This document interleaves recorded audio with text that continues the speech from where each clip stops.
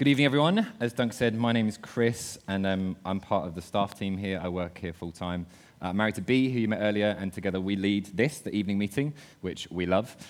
Before we get into our passage for tonight, I just wanted to share a great story with you of what God's doing in our church at the moment, because if you just come on a Sunday, then you'll miss some of the other things that are going on. And on Wednesday, we had our 12 o'clock service. Lots of you will know about that midweek service that we run for people that come through our social hub and our food bank and all that kind of thing.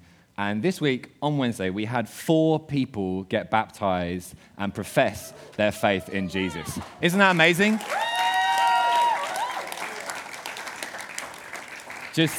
God is at work in that congregation. He's doing so much with those people. And just a joy to, these pictures, just people who have said, I'm going to live for Jesus. I've put my faith in him, and I'm excited for that journey. So I wanted to share that with you. Praise Jesus. He is building his church and restoring the broken. So tonight, as you've heard already, we're in a new series, and we're going to be speaking from the book of Mark, which is in the New Testament, in the Bible. The New Testament, for those that you don't know, is just the bits from Jesus' life onwards.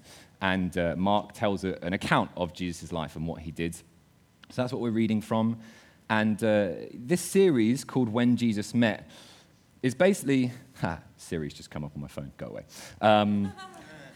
This series, When Jesus Met, is all about us basically looking at the encounters that Jesus had with some people when he was around on earth, and using those encounters to learn about him. Because you do, don't you? As soon as you see someone interacting, maybe even it's here on a Sunday, you see what they're like, you see how they talk, how they act around different people, you get to know them, you get familiar with them, and that's our aim, is to basically understand a bit more about what is Jesus like, what does he say, what does he want of us. But also, more than that, it's not just going over the tales of old and like, oh, it was nice, Jesus was lovely to that person, he did that for that person. But I totally believe that as we look at these encounters, we're going to have encounters of our own.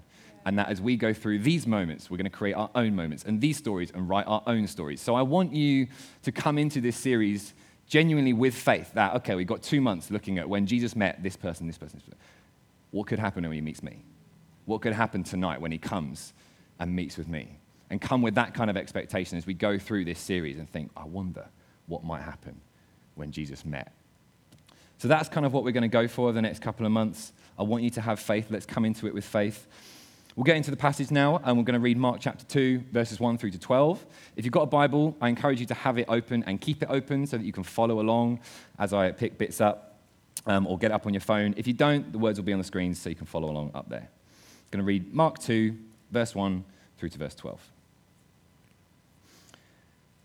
It's talking about Jesus. When he returned to Capernaum after some days, it was reported that he was at home, and many were gathered together so that there was no more room, not even at the door.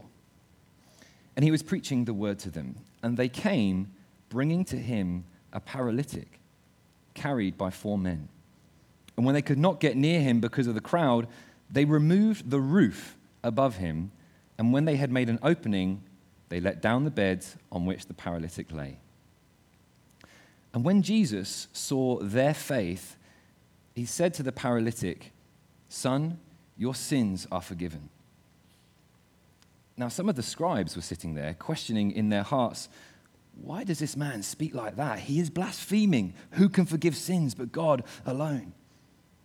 And immediately Jesus, perceiving in his spirit that they thus questioned within themselves, said to them, "Why do you question these things in your hearts? Which is easier, to say to the paralytic, 'Your sins are forgiven,' or to say, 'Rise, take up your bed and walk'? But that you may know the Son of Man has authority on earth to forgive sins," he said to the paralytic, "I say to you, rise, pick up your bed and go home." And he rose and immediately picked up his bed and went out before them all, so that they were all amazed and glorified God, saying, "We never saw anything like this." So tonight we're looking at the time when Jesus met this paralyzed man. And just before we kind of start going through it verse by verse, just a very brief kind of catch up on where things are at. At this point in time, Jesus is a grown-up, he's an adult, he's about 30-odd years old. But so far, he actually hasn't done that much. He was born and grew up as a relatively, as much as you can, being kind of God and man at the same time, normal boy, teenager, young man. And then we read in chapter 1 of Mark that when he grows up, he gets baptized in water. After that, he goes out into the wilderness, and there he is tempted by the devil, by Satan, but he resists temptation. He doesn't give in to it, and he returns, and then the Bible says, so begins his ministry. Now, all we mean when we say Jesus' ministry is essentially that he kind of started to do stuff, where before he hadn't. All of a sudden, he started preaching the gospel, telling them that the kingdom is at hand. He gathered his disciples, the 12 people that were going to become his closest companions and his followers through his time on earth. And he started performing loads and loads and loads of miracles. So much so that his reputation spread throughout the whole region. And in fact, in chapter 1, verse 34, says, Jesus healed many who were sick with various diseases, cast out many demons. So he was doing loads and loads and loads of this stuff wherever he went. And people were talking. People were beginning to hear about what this man had been doing throughout Galilee. And so we come to our passage, chapter 2, and we're just going to go through kind of verse by verse. So the first couple of verses says, he returned to Capernaum after some days, and it was reported that he was at home. So there's everyone chatting already about him. And many were gathered together so that there was no more room, not even at the door. And he was preaching the word to them. So he returns to Capernaum, I guess to kind of this base, this house, this home of his. But he can't escape the crowds. Word gets out, and so people start to flock to him.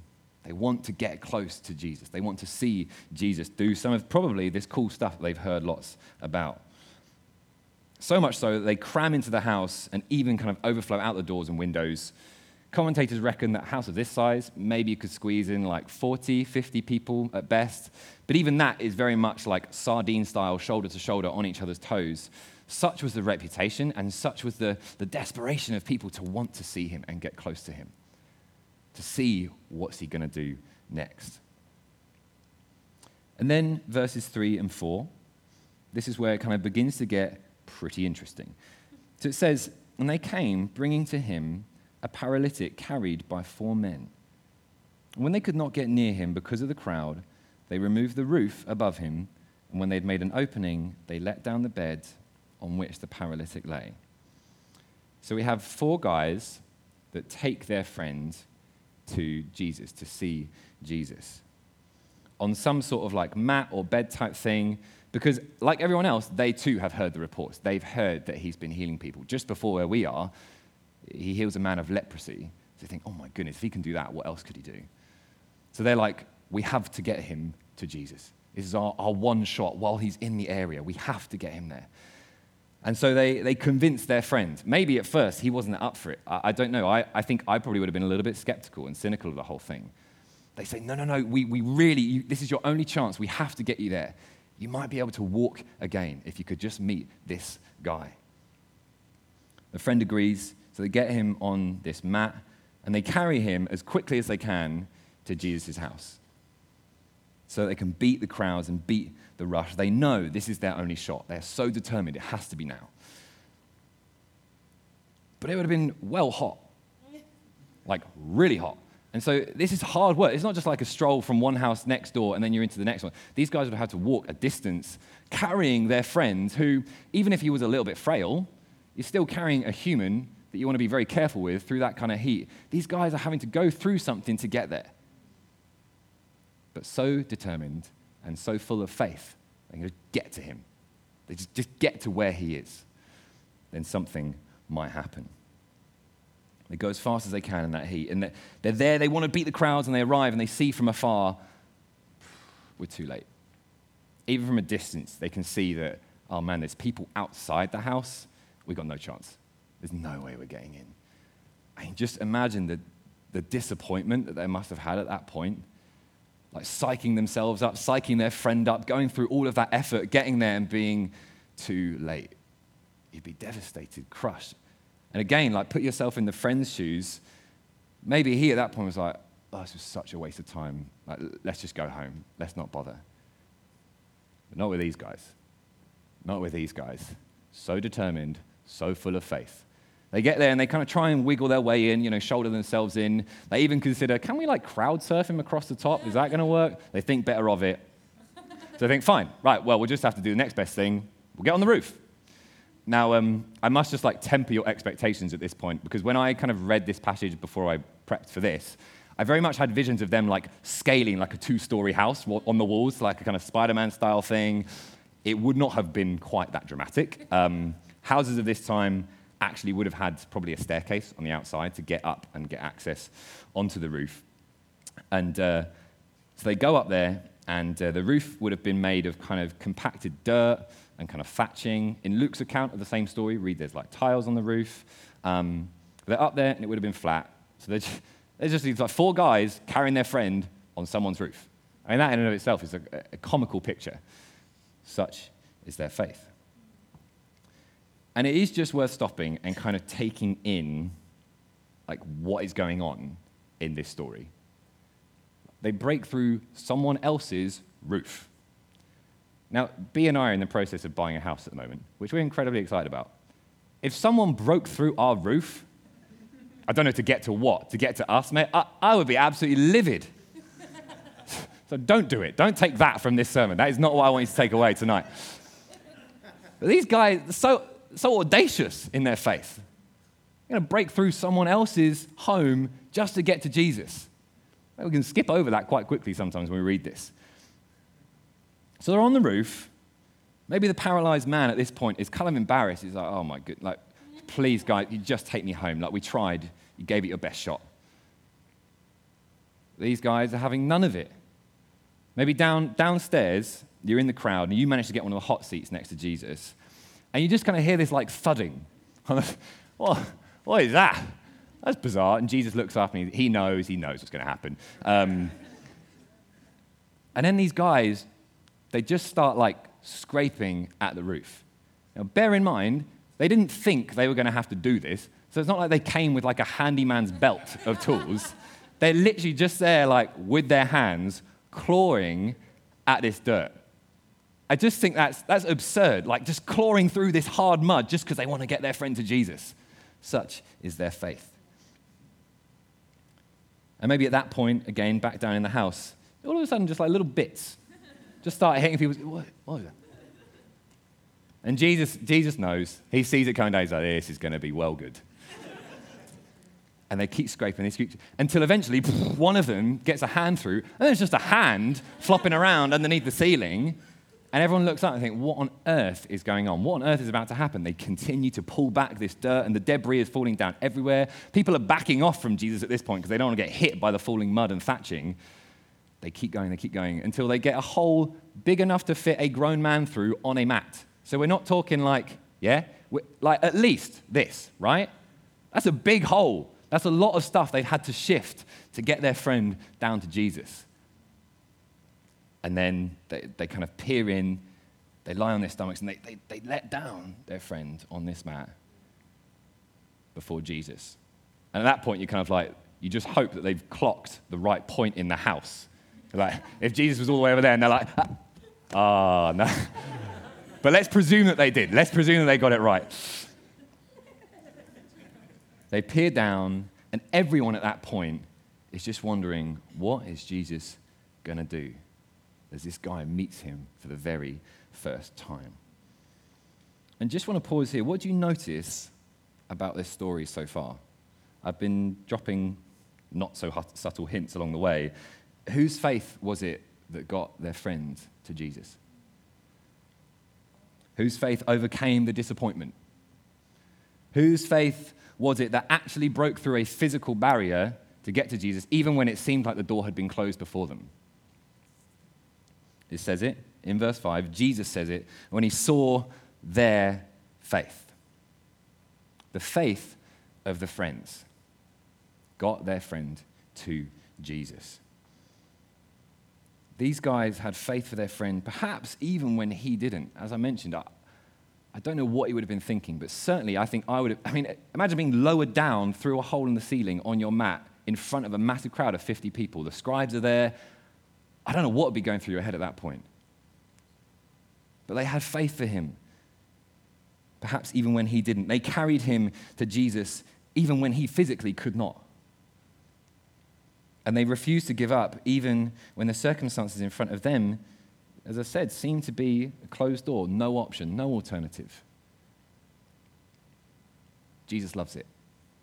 He's so thrilled, so delighted with this kind of faith.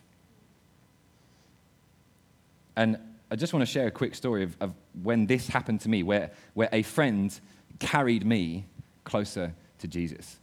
And actually, he's here tonight. Michael sat down here.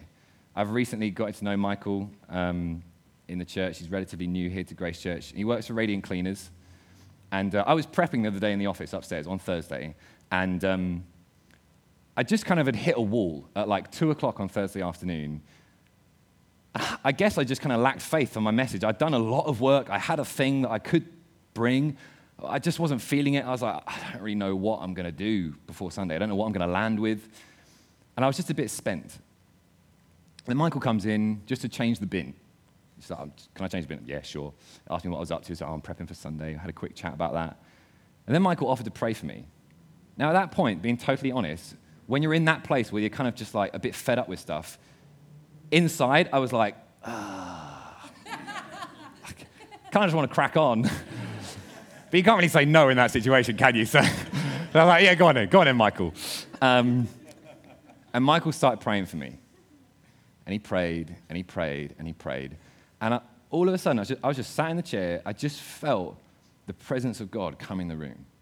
I felt the Spirit just well up in me. And it wasn't anything new. Like Michael wasn't saying anything that I hadn't heard before. Just speaking truth over me. Chris, God loves you. In fact, he really likes you. He's so excited for Sunday, no matter what you bring. He's got great plans for you. He's already in this message. Can't you see that? And then he began to prophesy over me and speak life into me. And honestly, it was the weirdest thing. I was like, what are the chances? I mean, God ordained, so actually quite high. But like, I felt in that moment like I had been carried closer to Jesus. When I didn't have the faith, when I was just a bit at the end of myself, someone else picked me up through prayer and took me to where I needed to be. Thank you, Michael. You helped me in this. You got me closer to Jesus. And Jesus loves that faith. And that's exactly what's happening in this passage. He loves it when a community, a family of people get around each other, and where one person lacks it, others pick up the slack. He loves that. And you know what? You guys, the evening meeting, you are so good at this already. So I want to commend you. I want to say well done. I know numerous stories of people who, individuals in different situations, up against it, physically, mentally, emotionally, just a circumstance in their life that they cannot budge. And then I just hear, oh, this person gave them a lift and helped them get there. These people just helped them stay at their house for a while. They prayed for them. They gave financially to support them. Friends gathering round individuals to help them when they didn't have the faith to see it through. Jesus loves it, and he's so pleased with it, and he's so proud of you. So well done. Let's keep going. Let's be that community that pick up the slack. Because sometimes it is hard. When you feel like you're on your own, isolated, it can be hard. We need each other. You need the other people in this room. All of us do. I don't care how together you think you are. You need these people to carry you closer to Jesus like these friends did. Jesus loves it. Well, how do we know? Well, because upon seeing their faith, Jesus says, "Son, your sins are forgiven." But at that point, this is kind of not what the guys were hoping for. So they're like,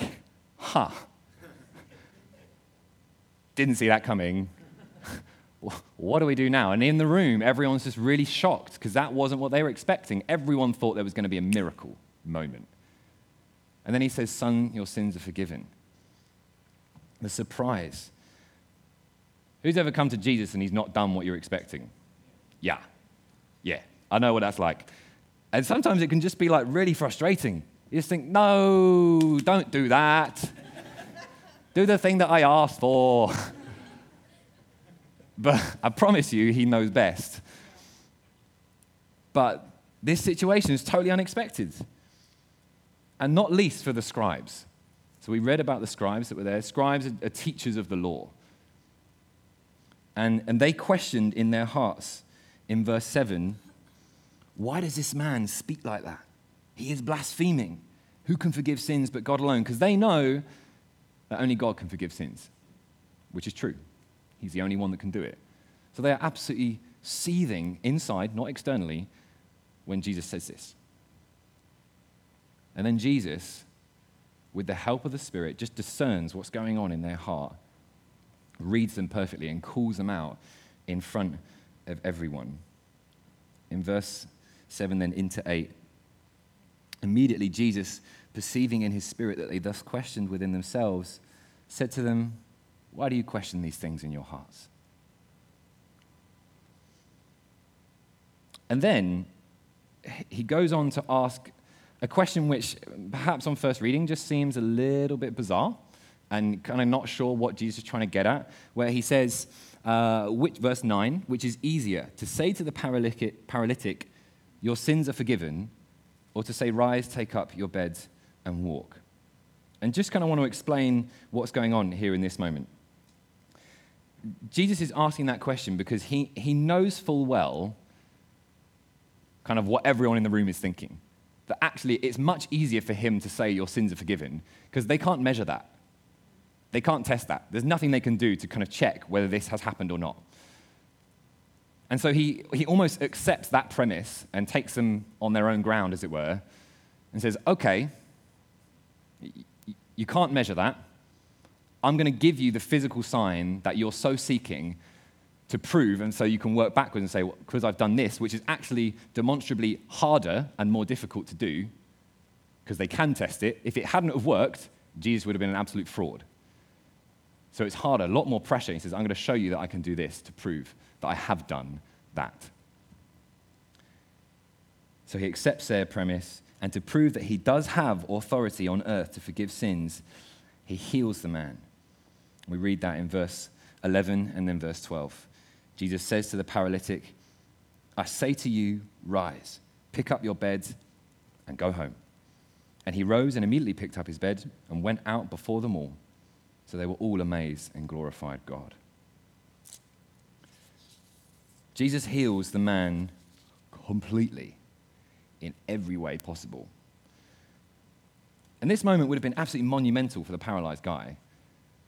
From being paralyzed, we don't know for how long, but in whatever time that was, he couldn't work. He wouldn't have been able to provide for himself in any way. Couldn't do anything himself. He'd be entirely dependent probably on these four guys. And he'd be a social outcast. He'd be looked down on by the whole of society. And Jesus, in a moment, just undoes and unravels all of that. In the blink of an eye. Jesus frees him from his physical bondage, just as he has already freed him from his spiritual bondage. He uses the physical to demonstrate the spiritual. This is what Jesus came to do, to heal us completely. To mend our broken bodies, yes, because the kingdom is at hand. To rid us of sickness and usher in the kingdom of God, yes. But more than that, to heal the fractured relationship between us and God. To make forgiveness of sins possible by going to the cross and dying in our place. That's what he came to do. The physical healing here simply serves as a taste and a sign of the spiritual healing and the spiritual restoration that he has made possible. This guy, this paralyzed man, came here expecting to have his life changed. That's what his friends were hoping for. That's what he was hoping for. That's why they went. He ended up having his destiny changed as well, in the blink of an eye. All he needed was a few friends with some audacious faith. Just faith in the right direction. They didn't have faith for his sins to be forgiven. They just had faith that they just got to get close to Jesus. Faith in the right direction, and then just one encounter with Jesus changed his life. Han, when you're ready, do you and the band want to come up? I read a great quote from one of the commentators that I read in the lead up to today by Walter Wessel, and he says this, talking of the question that he posed about which is easier. He says, of course, as Jesus meant the words, neither of the two was easier. Both were alike impossible to men and equally easy for God. Jesus can do anything. He can. We read it time and time and time and time again. My life is testimony to the fact that Jesus can do anything. Your life is testimony to the fact that Jesus can do anything. All it took was some mild vandalism and some faith. The good news is, you only have to do the second one. The game has changed for us. We don't need to access a physical space like they did. We simply need to accept the spiritual reality that the Spirit of Jesus now lives inside of us. You know, when Hannah prophesied at the beginning of our worship about people feeling like they need to get somewhere, but just actually God just wants to say, no, I'm right here. Just see me, just know me. Romans 8 says that the Spirit of him who raised Jesus from the dead dwells in you. So to have an encounter with Jesus, to have yourself change, you don't have to go anywhere. You just have to acknowledge that he's right here with us, with you. You don't need to settle for being on the edge of a crowd. You never need to settle for that. You don't need to work hard to get in. You never need to do that anymore. He did all the hard work for you. So that now when you have an encounter with Jesus, all you need is a little bit of faith in the right direction, and anything can happen. What we're going to do is we're going to sing, and then we're going to spend a little bit of time, we're going to pray for one another, pray for the sick to be healed, and we're going to pray for anyone who wants to know Jesus for the first time. So Hannah and the band are going to lead us in a song. Why don't you stand, and then we'll see what Jesus wants to do.